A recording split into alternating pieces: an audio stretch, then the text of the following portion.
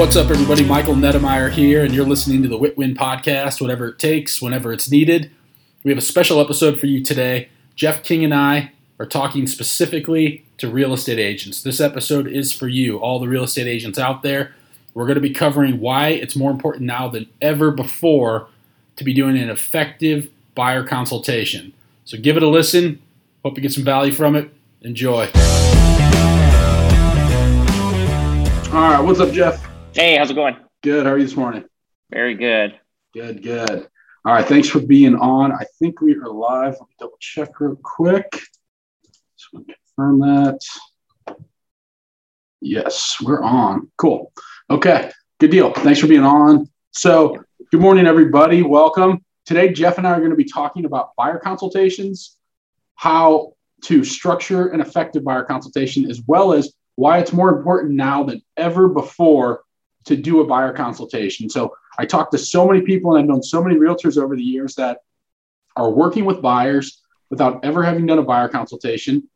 They don't sit down and explain the process. They don't get a buyer agency agreement signed, and they get frustrated when the person buys a house without them, or when the person goes to an open house and writes a contract, or when the person goes to a new construction and makes an offer and they don't get any commission, or they walk into another listing and they just call another realtor and they think, oh, I couldn't get a hold of you, so I called the listing agent and I wrote an offer. It happens all the time, and it's our fault. Think about this. You wouldn't take a listing without a listing agreement, so why would you be working with a buyer without a buyer agency agreement? The reason people work with buyers without buyer agency agreements is, one, they're scared to ask because they don't practice enough the scripts to be able to conduct an effective buyer consultation. Maybe they don't know how to do a buyer consultation at all. They don't know what to say. They don't know what value they bring. They don't know how to educate. But right now in this market, given that there's limited inventory, given that people have to pay over asking price, given that people might have to waive appraisal, that might have to waive inspections, that may have to put more money down, that may have to put more earnest money down, may have to make earnest money non-refundable. There's 1,000 different things you might have to do right now to structure your offer to compete against other offers, because chances are you're not the only one. There might be 5, 6, 10 other offers. How do you make that the best offer possible? And the way you do that is you start with having a very, very, very effective buyer consultation at the beginning of the process before you even go show them homes. You're setting yourself up as an expert. You're setting yourself up as a professional because you brought them into your office. The client is buying into the process because they are committing that, hey, I'm taking this serious. It's not just send me some houses, and if you send me the right one, I'll use you. But I've also got 10 other realtors sending me houses, so I'm going to use one of them if they send it. They're buying into the process. You're getting an agency agreement signed with them. Now the likelihood of you closing that person and going to the closing table is significantly higher than if it's just people that you met at an open house that you've never met with, other than that you're just sending houses to. Would you agree with that, Jeff? I would. So a lot of things that you hit on there that are extremely important. So because of how fast the market is moving right now, it is way more important now to be having buyer consultations, especially if you've never had them in the past before, because you're doing almost all of the groundwork, all of the foundational work that you need to be successful before you actually go out and show them the house. And so that's what a lot of people, I think, overlook, I guess, is, and I know I did in the beginning too, I didn't really understand the importance of, oh, well, why do I need to meet with someone? Let's just go show them houses. They'll tell me if they like the house, what they don't like about the house. But what I found is that you waste a ton of time if you do it that way. Yes. So the buyer consultation itself also separates the people that just want to go look at houses for fun versus the buyers that are very serious. They want to get into a house. They need to get in the house and they're ready to go buy. They're buying into the process by coming and meeting with you. So that shows that they're willing to commit to kind of the entire process, not just, oh, I want to go look at some houses, or, oh, this cool house popped up on Zillow this weekend. Let's go hurry up, run and go see it. And I know a lot of agents do go and show them. And it depends a lot too on the type of leads that you're dealing with. So take, for example, it's a buyer that you've been talking with over, the past couple of months. You're kind of nurturing them. You've never really met with them, but they're finally ready to buy a house this summer at some point in time. That's someone that you want to have a sit-down conversation, and you have to have a buyer's consultation with, because if you've been nurturing them along, things have changed potentially over the last several months. If you've talked to them in the very beginning, this is what I'm also finding too with buyers that maybe you talked to last year that said, oh, well, we want to wait until next summer, meaning like right now. And those buyers that if they were pre-approved in the past, you need to get them and make sure that they are connected with a very good lender that will update their pre-approval and go over things that have changed, especially market condition wise, interest rates, what their monthly payments are, anything that's changed in their financial picture to get an updated pre-approval. So that's definitely step one. Now, the other type of leads that you might be working with, those are internet leads, for example. Internet leads, I can see where you get an internet lead, you're excited to meet with them, they want to go see a house, you go and show them the house. And so this is kind of a case-by-case scenario where you really have to pre-qualify them over the phone, and you're almost having a mini buyer consultation. So it's not fair to say like, oh, it's an internet lead, we don't have to have a buyer consultation. You're just potentially going about it a little bit differently if that person says, hey, I want to go see this house right here, right now, because they could be a little bit further along in the process of buying a house. And also too, if they're an internet lead and you paid for that lead, chances are you are not the only one that they are potentially getting calls from. So you have to kind of distinguish your leads. But either way, no matter what the lead type, no matter where the lead source is coming from, everything that we're about to talk about today with the buyer's consultation still applies. So I just wanted to throw that out there that we're talking about a buyer consultation as in coming into the office, sitting down with us, going over the process. If you have an internet lead that's like ready to go right now, right here today, you should still ask all of these questions. You may not necessarily sit down in front of them in the office. You might do it over the phone or at the first showing, but still ask and get answers to all of the questions that we're going to talk about today. Well, and to go back to your internet lead. So when I was working with buyers, my rule of thumb was always I would show them one house.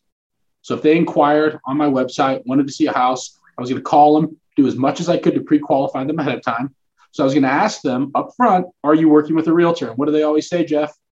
Oh, no, I don't have anyone. Follow-up question. They're always going to say no. No, I'm not. So you have to have the follow-up question. Are you working with a realtor? No. Fantastic.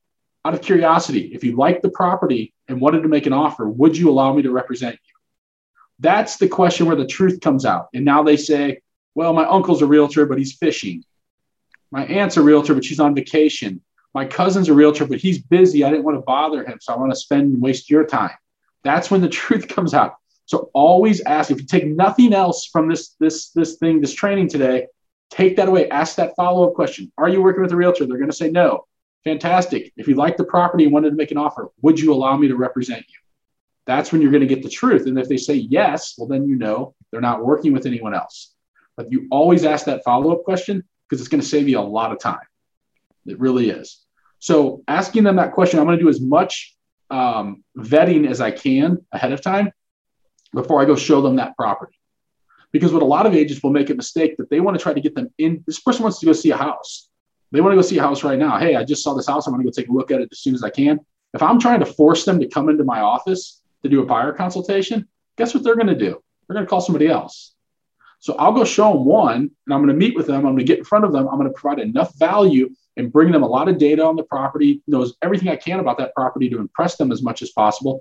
And then I'm going to get them into my office, do a buyer consultation, and get a buyer agency agreement signed before I would go show them any more homes. Would you agree with that, Jeff? Yes, exactly. That's the step-by-step that you should definitely take. So give them the one showing, pre-qualify as much as you can over the phone. Still ask if they're pre-approved, who they're pre-approved with, because that's an important one. And then that way, too, you know what you're walking into once you go to that showing. Because I agree that the rule of thumb on an internet lead is like you usually have one chance. Yeah. You have one chance to get in front of them. You've got one chance to show them the house. And if it's not right then and there, they will call somebody else, or if they're on multiple websites, they're going to be getting multiple calls. So it's kind of a first come, first serve, in my opinion, on those. Totally agree. Absolutely. So we want to vet them as much as we can before we go show them that property. Now we want to get them into a house. And typically when you're asking over the phone, let's just say it's an internet lead again, and this is somebody that hit your website that maybe hasn't inquired about a specific property. They just hit your website. They're looking at a house. They didn't ask to go see it. We want to call them in the first 5 minutes. We're having a conversation. I want to get them into the office as soon as I can to get in front of them to do a buyer consultation. So typically people will say things like, well, I just want to just send me houses. Can you just send me the homes? So there's scripting around this as well. If you join our script group, Real Estate Script Masters, we cover a lot of this in there, but simple scripts. Totally understand that you want to send me homes, and I know your time is valuable, and that's exactly why we should meet. May I explain? They're going to say, what? Sure. A lot of our clients find that if we spend 10 to 15 minutes at the beginning of the process, I'm actually going to be able to save a lot of your time because I'm going to fully understand what's important to you in a home. And therefore, I'm going to begin previewing homes on your behalf and eliminating any houses that don't match exactly what is important to you in a home. You can see how that would save you a lot of time, couldn't you? So just little things like that, like having little scripts like that, like, yeah, I guess you're right. If we do spend a little bit of time together, I can go, because that's what we want to do as an agent too. As a real estate agent, you want to go out and be previewing homes for your client. There's nothing better. Again, when I was working with buyers back in the day, there was nothing better than when I could call a client and be like, look, I'm in this house right now. I think it's got everything you want. I think it's the perfect house for you. How soon can you get over here? They show up and they're like, oh my gosh, this house is amazing. Let's write an offer. You look like a hero because you're doing what you're supposed to be doing. So, but in order to be able to do that, you have to really understand what they want in a home. And that's why the buyer consultation is so important. So let's just assume that you get them to agree to come into your office. We're going to start talking about the framework for what the buyer consultation needs to look like. So Jeff, I walk into your office. Hey, Jeff, I come in, I decide to meet. I'm looking for a house. What does that conversation look like?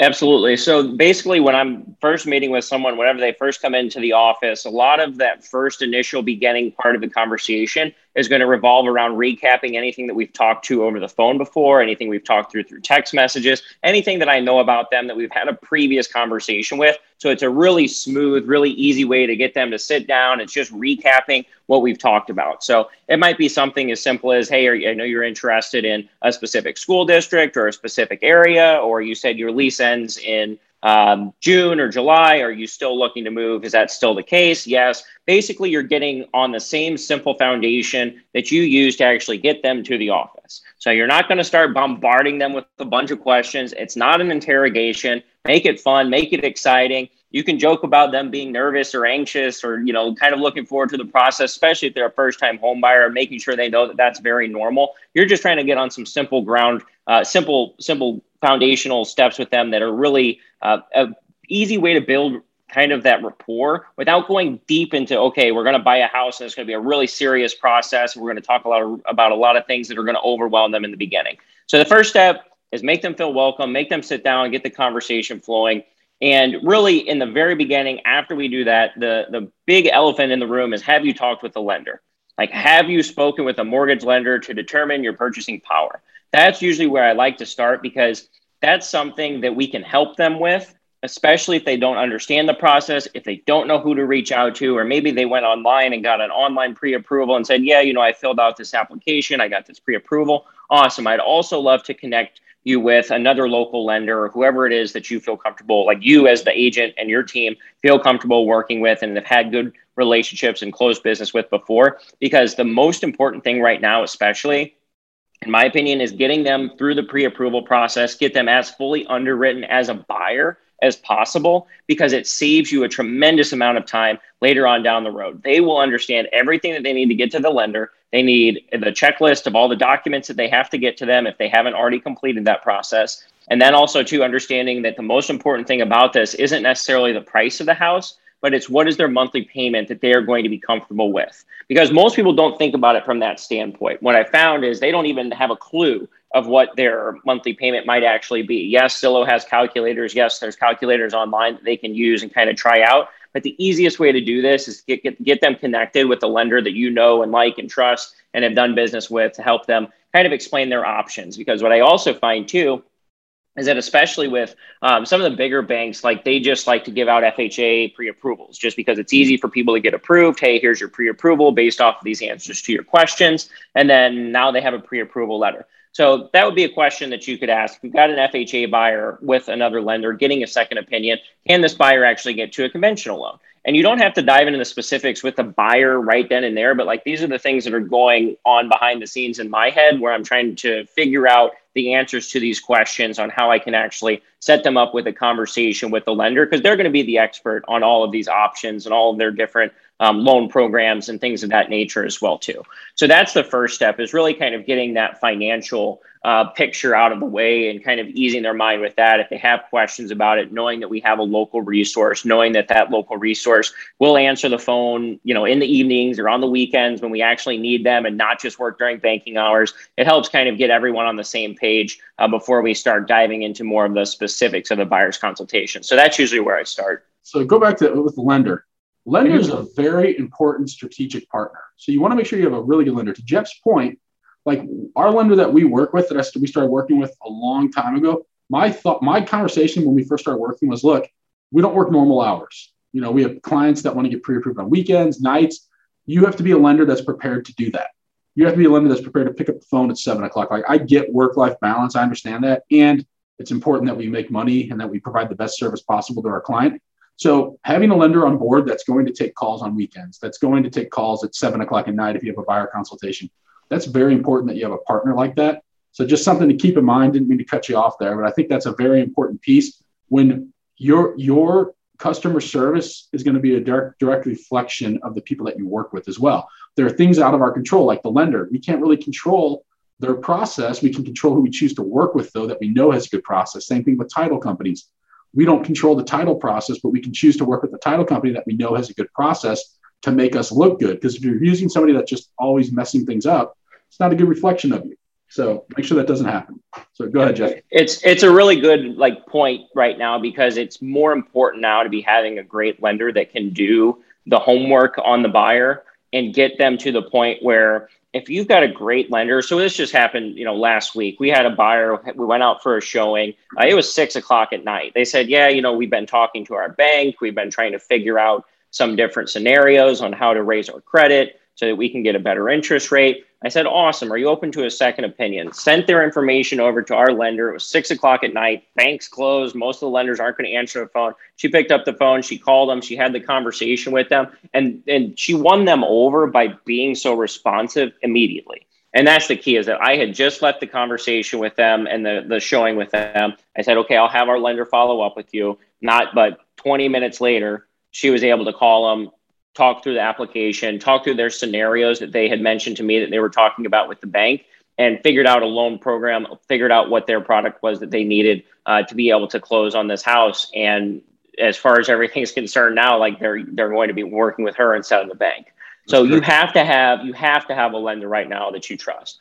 The other thing too is that our lenders have basically a program in place where they're doing the underwriting for the buyer. And what that means is that if you have a buyer, you have to look at it from two different standpoints. You have the buyer and their financial picture, and then you have the house and what you're writing the offer for and what that appraisal value is. Those are two separate worlds. So you can take the buyer and you can give the buyer to the lender. The lender can go through and they can check and verify their income. They can check and verify their employment. They can check and verify their credit scores, all of their debt to income ratio, their assets, how much cash they have in the bank. You don't have to have a house picked out in order to do that part of the approval process. We're at a point in time in the market where I highly, highly, highly recommend you get all of that squared away before going and showing people houses. Because if you've got a rock solid buyer from that perspective, you know that you're not wasting anybody's time. You're not wasting the buyer's time. You're not wasting lender's time. You're not wasting your own time. You're not wasting a listing agent's time. Everyone's on the same page that you have the most pre-approved and serious satisfied buyer, and they will be able to close on this house. The other thing that it does is that once you go through that pre-approval process with the buyer, it allows you to shorten your closing dates on any offers that you're writing, because the underwriting for the buyer is already done. Now, all you have to do is get out there. The lender can order the appraisal right away, within a day or two of going. Basically, the day after that it gets accepted, they're going to order the appraisal, and then the appraiser is going to show up within, call it 5 days. And you'll know if you're going to run into any appraisal issues within the first week of being under contract. That's an extremely motivating and extremely powerful buyer if you're a listing agent, and that's someone that you would want to be under contract with. It also makes your buyer look extremely powerful as well too, because if other buyers and other buyers agents and you're up against them in a multiple offer situation aren't having these conversations and their buyers aren't as far along in the pre-approval and financing process, you immediately are ahead. And that's what I'm looking for, is any advantage that we can possibly have to give ourselves even the tiniest bit of an edge by doing something as simple as making sure that your buyer's good to go on financing, which you're going to have to do anyway. You might as well be doing all that upfront ahead of time. So I put a ton of emphasis now on that initial conversation around financing and lender and getting them as pre-approved as much as possible. Yeah, all great points. So you're talking with them about the financing.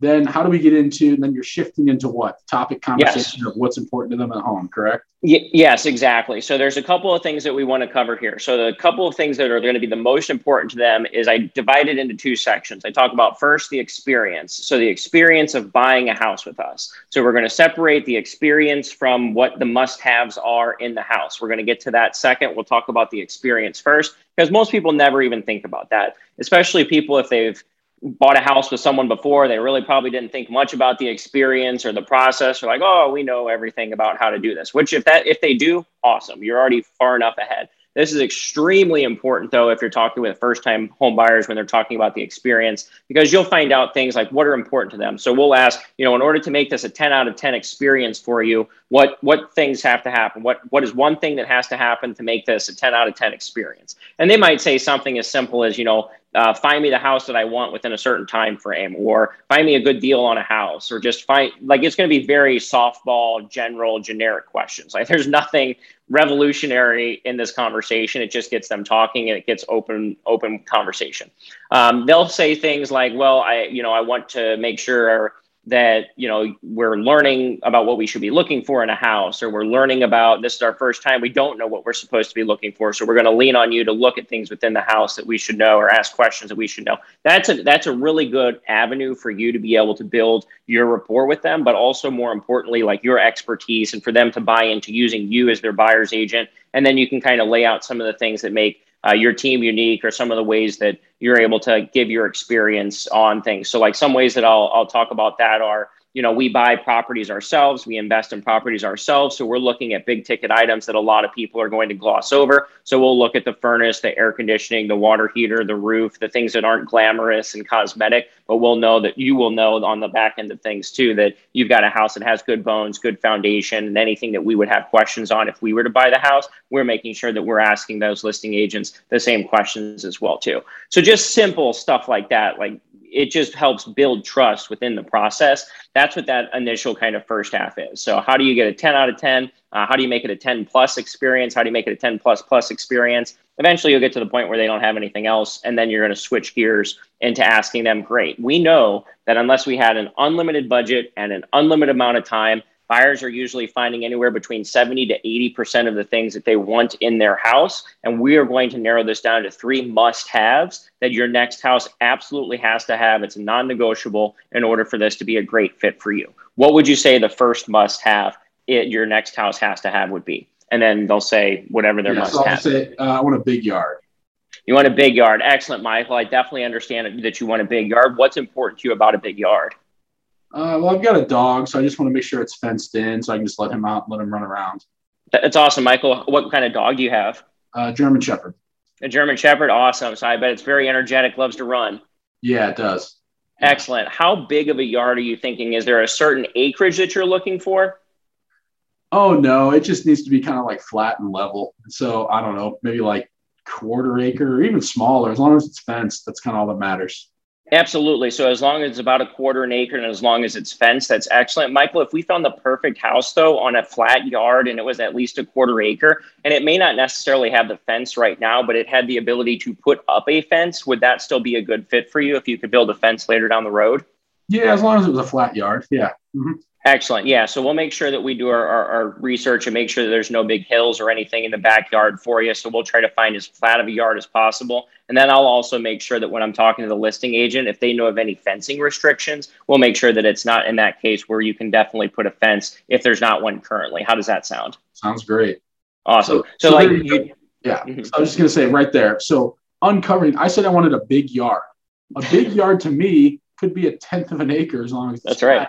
A big yard to Jeff might be 3 acres. That's so right. We have to keep going deeper on that and not just assuming. We can't just assume that a big yard is what I think a big yard is. It's what's important about that. What's a big yard to you? What size would you like? And what I came to the conclusion there was I just want a flat yard that's fenced in or can be fenced in. That can be fenced. Big, really, right? I said a quarter acre, even less would work. So that's typically not that big of a yard. But, if had Jeff not kept asking questions, Jeff might be out searching for a 1 acre lot. And I'm not sure about a 1 acre lot. Like I hate cutting grass. I just need something that my dog can run around in. Yes. So very important. All right, keep going. Cool. And the other thing I was going to say with that too is don't feel like you can only have one follow-up question.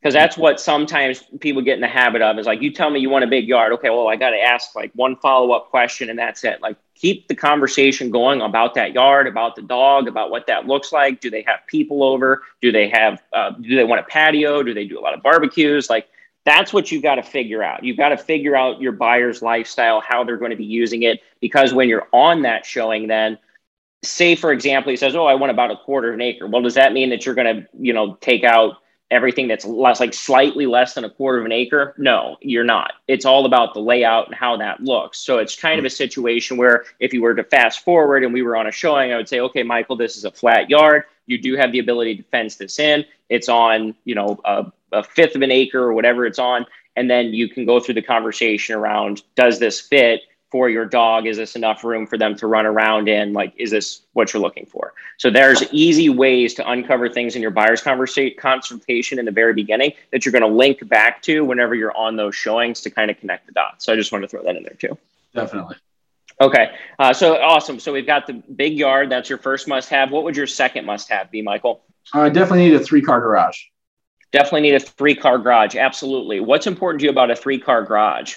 Well, I have 3 cars, so I want to make sure they're all garaged. I don't want anything sitting out in the driveway. Absolutely, Michael. What kind of cars do you have? I've got 2 Maseratis and a truck. 2 Maseratis and a truck. Excellent. So you definitely need that 3-car garage. How else are you going to be using your garage? Are you just needing to store the cars?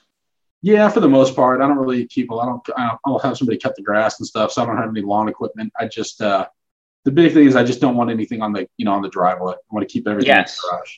Yeah. Completely understand. So you want to keep everything's in the garage, nothing on the driveway. So the 3-car garage, Michael, does that have to be attached to the house? Or if that was a detached garage, like in the back or off to the side, would that be okay?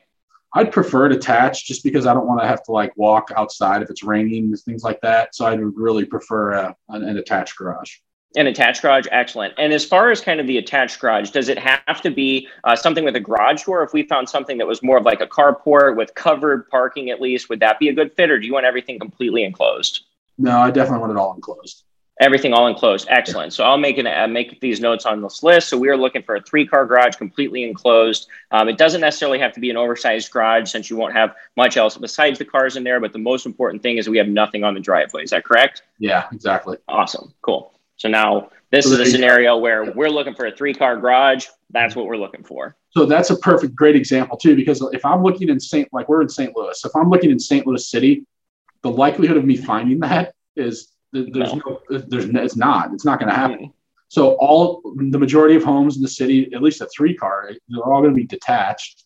Mm-hmm. And then finding out too, like a lot of them have these covered carports that are still secure with fencing around it, but they're not all enclosed. So that's why Jeff's going deeper on those questions, because if I'm looking in St. Louis City, dude, you're not going to find a 3-car garage attached. It's just not going to be possible. So we have to come to that realization now that is St. Louis City the area you want to be in? Because finding this garage is not going to happen, especially having it attached. You might find a 3-car detached, but attached is going to be very, very, very, very, very difficult. So going deeper on those questions is super important, that we're figuring out what's important about it so we can narrow down what areas we're focusing on and everything like that. Yep. So, one other thing to add on garages, especially. So a lot of the times garages are going to depend on your buyer's budget. So if you've got a buyer that says, I'm at 150 or 175 or even under 200, and they absolutely have to have a 3-car garage, like, right. You're not going to find that either. So that's a conversation where you can also have to the point of, if we find the perfect lot that has the ability to add a garage to it at a later point in time, like say you have somebody that's a mechanic who really wants to like work in their garage and they need it from that standpoint, and they were okay with a detached garage that they could add in the back or off to the side. If we find a lot that has space for you to add an area for a 2-car garage in the back, would you be open to that? And if they say yes, now you don't have to only find something that has a 2-car garage that's attached or detached to the house. So what you're trying to do is look at this from the perspective of, don't just take everything as the absolute need. You've got to figure out ways how you can help grow your search and make your search bigger so that you can actually find properties that would meet their criteria and meet their fit. Because if you're finding all of these things in the house, chances are there's going to be a lot of competition for them as well too, because that's what a lot of people want. So you have to take the different angle and say, okay, if we don't want to overpay for all of these things, what are you willing to add later? You're not trying to talk them out of their must-haves. You're just trying to get them to think about them a little bit differently. Yeah, totally agree. Good point. Awesome. And then I would go into the third must-have, and then we would have the same conversation on what that would look like too. Yeah, so it's all about just uncovering what's important about that item. What's important about it? Why do they need it? Why is it important? And the reason we're asking these questions is because now, like, if Jeff understands what I'm looking for, I need a yard, certain size, it's got to be level, and I want a 3-car garage, and just say the third one was an open floor plan. I like it because I like to entertain or whatever. But if I start sending Jeff houses, or I start favoriting houses on his website that have no yard or a steep drop off and 2-car garages, hey, Jeff, this house looks great. It looks like everything I want, and it only has a 2-car garage. Before Jeff goes out and shows me this property, he's going to call me and have a conversation with me. And he's going to say, hey, it does look like a great house. It's got an open floor plan and a great lot. And I see it only has a 2-car garage. I know when we spoke last week, you said that you absolutely had to have a 3-car garage. Did you sell one of the cars? Well, no, because what's going to happen? A lot of people would go show that house. That's right. And what's going to happen is they're going to walk through and be like, man, this house is perfect, but it only has a 2-car garage. And you already knew that going into it. You knew it going into it, so you just wasted everybody's time. You wasted the seller's time. You wasted your time. You wasted the buyer's time because the seller had to leave the house. You wasted everybody's time, and you already knew this. And that's why it's super important to do these buyer consultations so you can really understand what's important to them in a home. So you're not out just showing 20, 50 homes and hoping that one of them sticks. We need to really figure out what is absolutely non-negotiable do I need to have in this house in order to move forward with it. And when you know that, you can eliminate properties and not have to spend so much time showing them houses. Like our goal is, how do we get so good at knowing what they want in a home that we only have to show them maybe 3 or 5 homes and they write an offer? Because we are going to go preview homes and eliminate houses that don't match what they need. Very important. So really knowing what's important to them in a home is priority during this buyer consultation. So you know everything I want in a house now. What's next? Yep, absolutely. So then we're going to kind of switch back gears into more of like the process of buying the house. And so we've got like a little booklet that shows the different steps of buying a house. So I'll just kind of touch base on some of those simple things. Say, this is where we are in the process right now. These are the different steps that we'll go through. We're not going to get too deep into the weeds on the process. The very first step, obviously, is getting the pre-approval if they don't have the pre-approval. Next, then after they have the pre-approval, is us going out and home shopping. And we're going to recap all of the must-haves that we're looking for just to make sure everybody's on the same page there. Then I'll get into a couple of different things as far as communication. So how do they prefer to be communicated with? Do they prefer phone calls? Do they prefer text message? Do they prefer email? What are their schedules like? What do their jobs look like? Where do they work? How late do they work? So are there certain days that we need to try to pencil in? Because what that does, it helps me block out my schedule as well too. So instead of it just being like Thursday randomly, if I know that they're going to be off on work on Thursday, I'm going to try to cram in as many showings as I can for them, especially if both parties, if you're dealing with a couple, are both going to be available on a certain specific day. This is why I say you can do all of this homework. You can do all of this foundational building, like get all this stuff out of the way so that there aren't any surprises. Because if you know their schedule, they know your schedule, you know how they like to be communicated with. Some people say, I can't talk at work during the day here, you're going to have to talk to so-and-so. So knowing who your main person and point of contact is that you're communicating with. If there is a couple, I'll ask them if they prefer to have like a group text that we can go through and use that as well too. Some people say, no, just talk to one person and then they'll deal with handling the communications. That's what you're figuring out. How does your buyer like to communicate? What is their preferred methods? How often do they want to be communicated with? And, when are you ready to go out and start looking at houses? Those are all really important questions. So I'll figure out timelines, timeframes, and then as well too, like how am I going to talk with them back and forth just to make that as easy as possible in the very beginning. Yeah, great point. Great point. So it's figuring all of that out. What's important, communication style, explaining the process, then what? After that, then we're going to go into basically the importance of why we need to sign a buyer's agency agreement. And this is something that most people don't understand how to bring up, but it's extremely easy.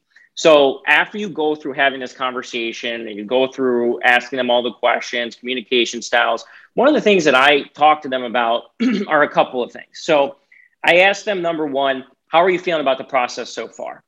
And I just sit back and listen. They'll say, good, we feel good, or I'm still nervous, or I still have questions. And that's what I'll ask, do you have any questions about the process so far?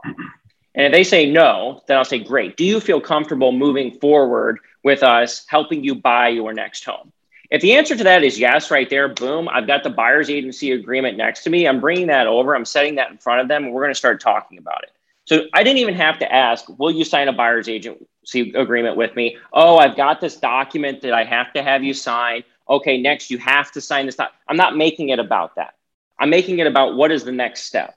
And so we're taking the next step and we're having this buyer's consultation and we're going to get the agency agreement signed. There's a couple of things I'll bring up here. You mentioned in the very beginning, you talked about like new construction, for example. This is an easy avenue to talk about where the pitfalls are going to be with a buyer that is going to either sign this agreement with you or not. So I'll simply say something like, the state of Missouri requires written documentation that we have this agreement in place so that I can represent you in the purchase of your new home. Some of my responsibilities include looking out for your best interest, being able to negotiate on your behalf, being open and honest with you as a buyer. How do you feel about that? Yeah, that's great. Awesome. That's exactly what we want. Perfect. So the same can be said for you on your side of the table. The only thing that we ask in return is that you're open and honest with us. You communicate effectively with us. If you have any questions, please let me know. We'll get all the answers to those questions. We'll help you write contracts, anything that they would have questions on at that point in time about that document. Then you're going to start addressing those as well too. We also talk about, though, with new construction. So I just had this happen last week where a guy came in during our buyer's consultation. He said, well, what's the benefit of working with you if I'm just going to be building new construction? And I told him, I said, the agent that you're talking to at that new construction build does not represent you. So you have no representation. That is that person is representing the seller. And right there, immediately it started to click because of how you're framing that and building this up. So I didn't even really have to convince him. I said, the representation on the side of the table is, do you want to be able to walk in there and have representation to buy a new construction home? Yes, I do. Absolutely. Awesome. That's exactly what this is for. The great thing with our team too, is that you pay us absolutely nothing when it comes to representing you on the buying side of the table. The seller pays our commissions because most of the time people don't know that. And so that's something that they're not typically going to ask. So I throw that out there as a benefit, is that you pay us absolutely nothing. The seller takes care of paying our commissions, and you have that representation. And so once you're kind of building up all these good reasons for people to want to work with you, there's basically no reason for them to object. They've already said that they feel comfortable with the process. They already said that they wanted to move forward with you. Then you're framing this as the next step for them to take. And then we'll go over the document. Basically, it's very simple. You're just kind of, I highlight the lines where it says like, you pay us $0 out of pocket, seller pays our commissions. And then like, if they have any other questions on the actual wording of the different types of representation, then we'll go over that. But most of the time they don't. So it's not even the document itself that they have questions on, because you're creating a much more fluid conversation. You're not going line by line or paragraph by paragraph in order to do that. Like, you're explaining these terms and things to them, but you're not reading it to them. Like, that's the worst thing that you could do. And I think that that's where a lot of people get hung up on, is like, well, what do I do with this document? Like, I don't know. If you don't know how to explain it, that's where you start as a buyer's agent. If you don't know how to explain a buyer's agency agreement on what each of the pages are and what the different types of representation are and what the responsibilities are, that's your thing that you need to be doing like now before you meet with a buyer. And you need to understand that document. If you've never read the whole thing, read the whole thing, highlight the parts that matter to you or stand out to you. And then all you have to do is explain those parts to the buyer when you're sitting there. If it's like your first or second or third or fourth time trying to go through a buyer's consultation with a buyer right in front of you, chances are good that you're going to stumble through that. And any question that they have, they are going to throw you off your game during that consultation. So do your homework ahead of time, practice your buyer's consultation. Most of this all comes down to practice. Yeah. It comes down to being able to talk about it, being able to run scenarios and role playing that with people on your team or somebody that you know, and till you get really good and confident with delivering your script around it. That's all it is. It's a very simple document if you actually read it. And it's practice. So it's practicing this, practicing your closes, practicing how to convey, or how to explain it. There's 95% of realtors probably never read the buyer agency agreement. They never read the sale contracts. It happens all the time. You can go into a room of 100 agents, and the bulk of them have never even read the sale contract, and they may have sold 100 houses or more. So it's amazing that just reading it and being prepared and be able to hit the highlights on that document and being able to effectively explain it, and give them time to read it. If they want to read the whole thing, that's totally fine.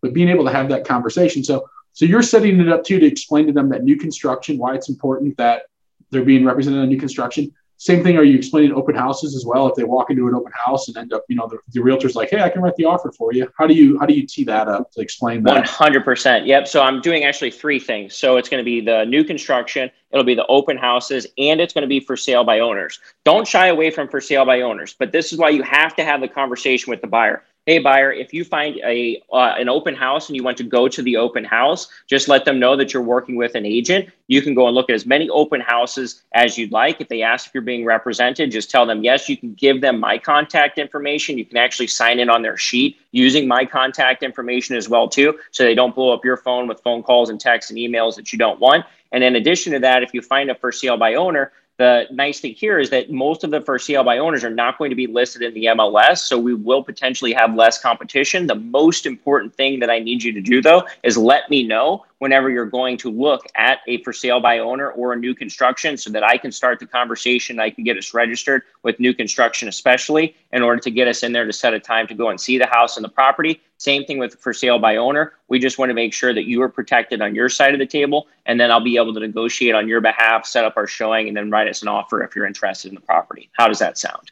Yeah, sounds great. Like, exactly. You're not saying it's not a questioning thing. It's a, how does this sound? And it's your job, it's your responsibility to make it sound like it's the best thing in the world, what you just said.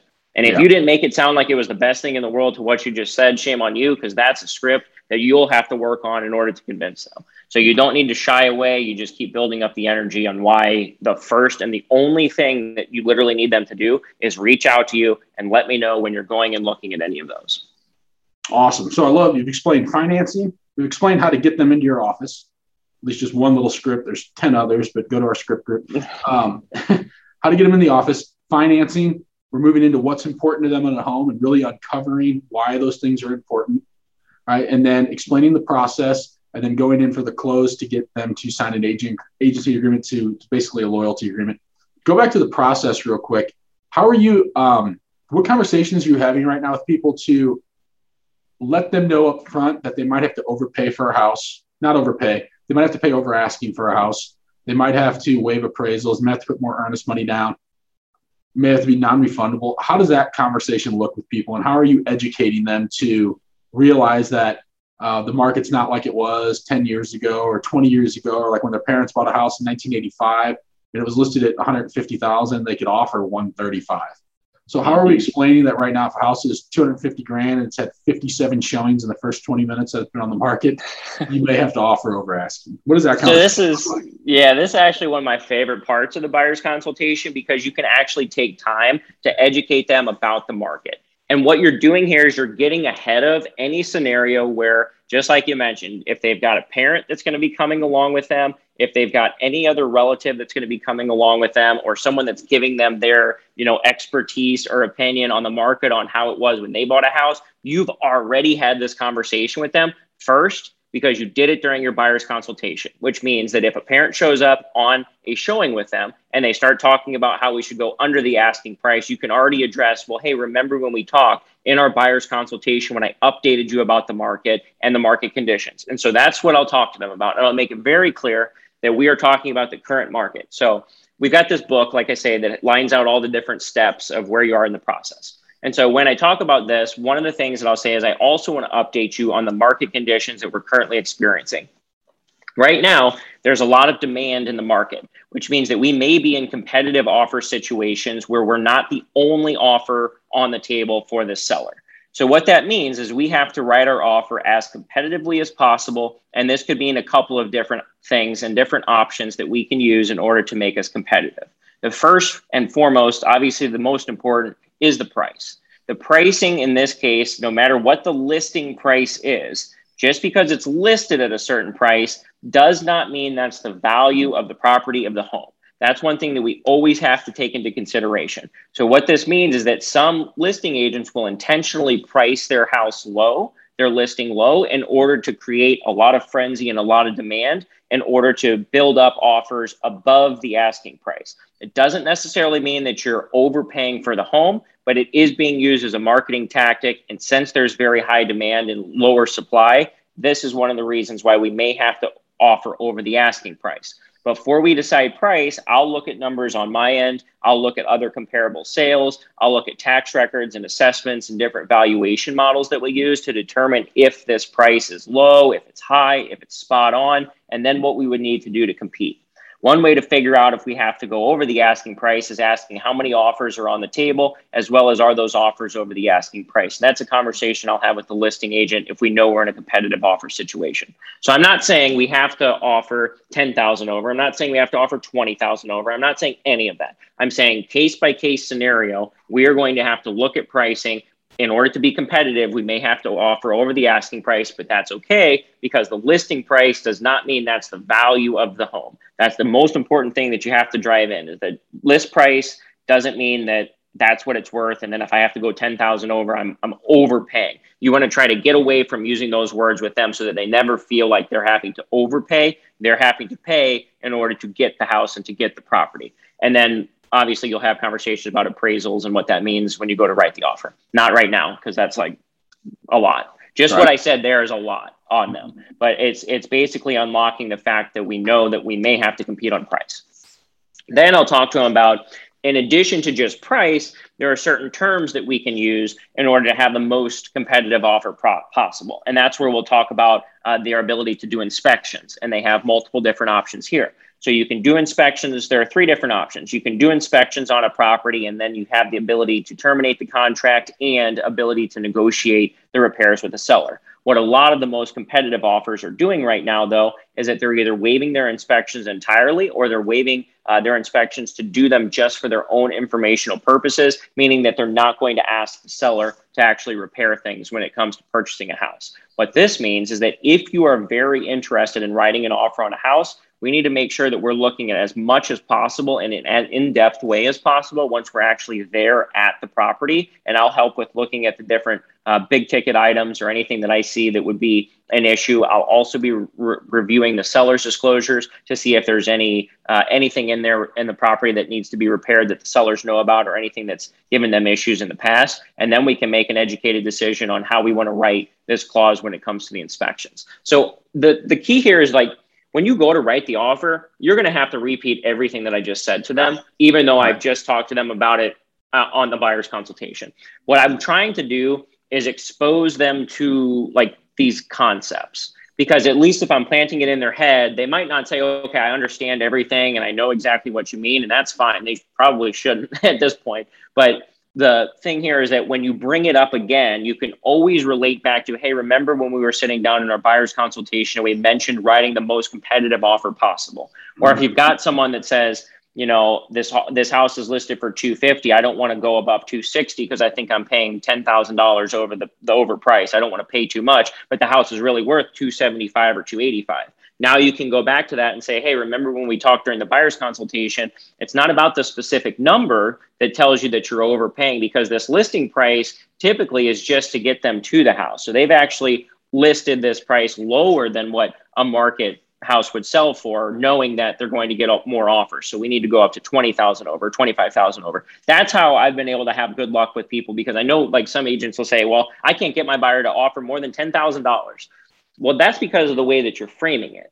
Yeah. If you framed it as $10,000 over, oh my gosh, this is a lot.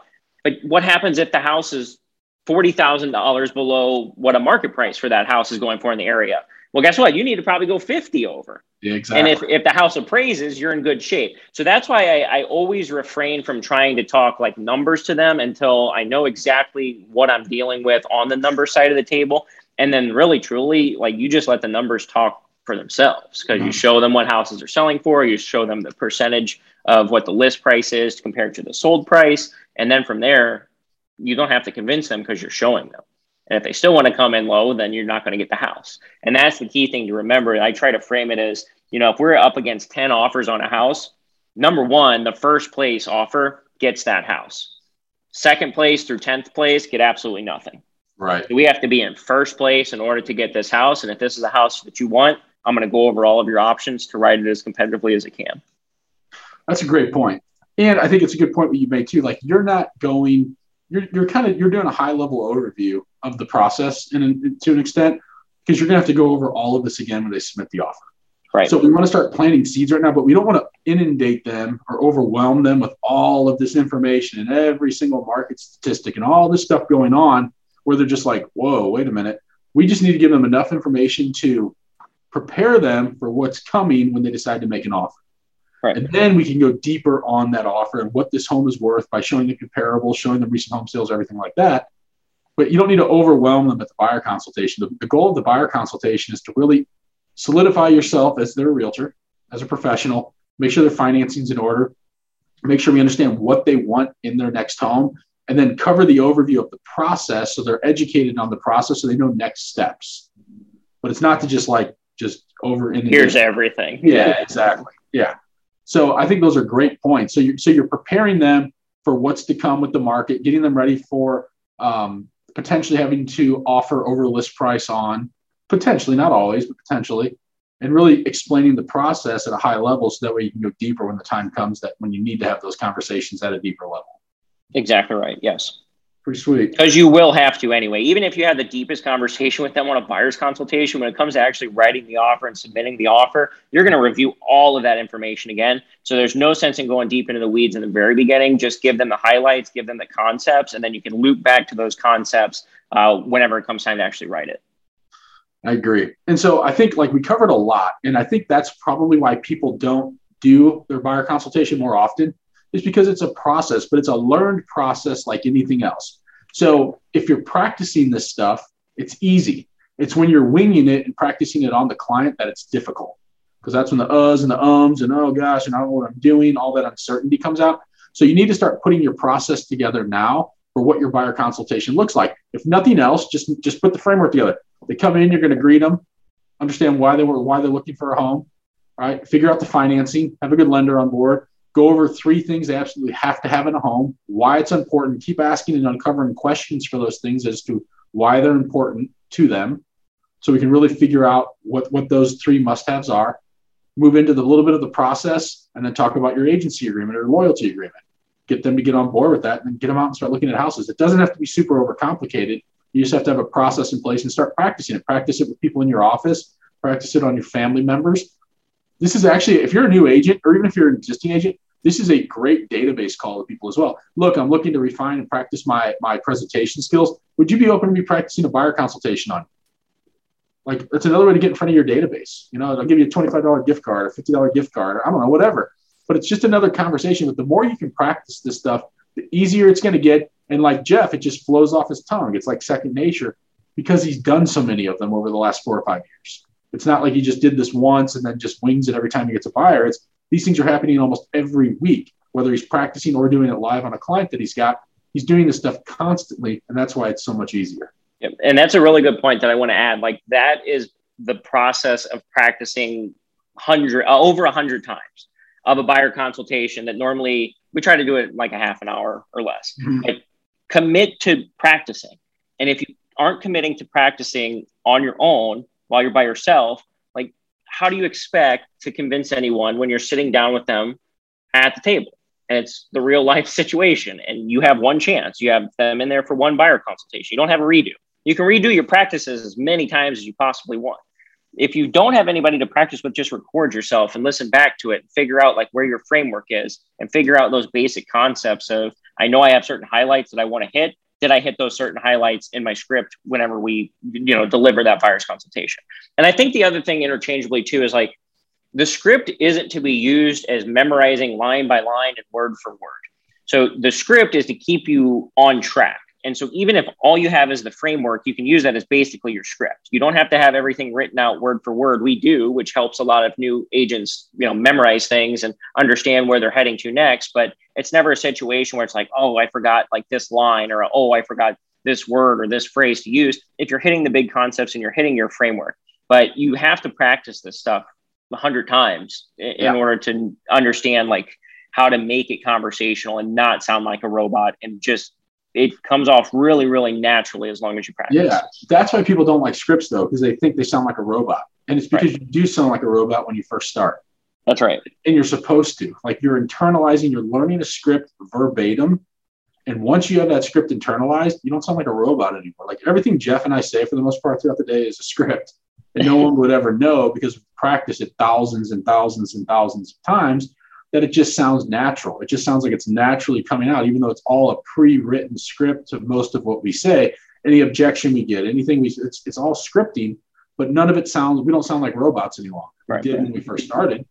For sure. Now we don't, because it's internalized. So you have to get over that, like, oh, and the other thing too, like, I don't want it to be scripted, or there's that. Yeah, just get really good at it, and it's going to sound natural. And then you're going to sound like a really good sales professional. You're going to sound like super polished professional that knows what they're doing.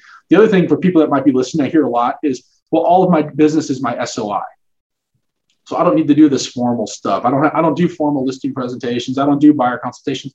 If you're only working with your database, it's even more important that you do this stuff. because you're going to set yourself up as a professional. It's not just like, oh, Michael's my cousin, so I'm going to sell my house with him. It's Michael's my cousin, so I'm going to sell my house with him because he does the best job of anyone out there. That's the way you want to solidify yourself. So be the professional regardless. Like, do the presentation all the time. Because if you skip steps in the process, that's when they're going to get frustrated. Even if it's your mom looking for a house, if you show her 50 houses because you didn't really sit down and figure out what's important to her at home, she's going to get frustrated. And maybe she ends up not moving, or she ends up renting, or something like that. So don't skip the process. Get really good at the process and do it 100% of the time. Your conversions are going to get better. The amount of time, your dollar per hour is going to go up because you're not going to spend tons of time showing them houses that don't match what they're looking for. And you're going to make more money. So that's the key. The other thing too is like going back to knowing this as a quote unquote script. Like, you can have this conversation over the phone. If you're having people that you've never met with and you're trying to set appointments with, you can start throwing some of these things from your buyer consultation into the equation of your conversations on the phone to try to set the appointments. But you're not going to be able to do that if you don't have your scripts locked in, so that you can bring it up naturally in a conversation, and you can pick up in the middle of a conversation or a middle of a buyer conversation and not go from beginning to middle to end. That's the key thing too, is that if you know it backwards and forwards, no matter where you're at, you can jump in and out, and you can use all of those interchangeably, no matter who you're talking to, whether it's family, whether it's a stranger, whether it's an internet lead, or whether it's a buyer coming in for the consultation. Agreed. Great points. So hope that helps. We covered a lot. Hopefully that's helpful to you. Jeff, I appreciate you being on and sharing all your insights, and we'll catch you guys all next time. Thanks so much. All right. See ya. See ya.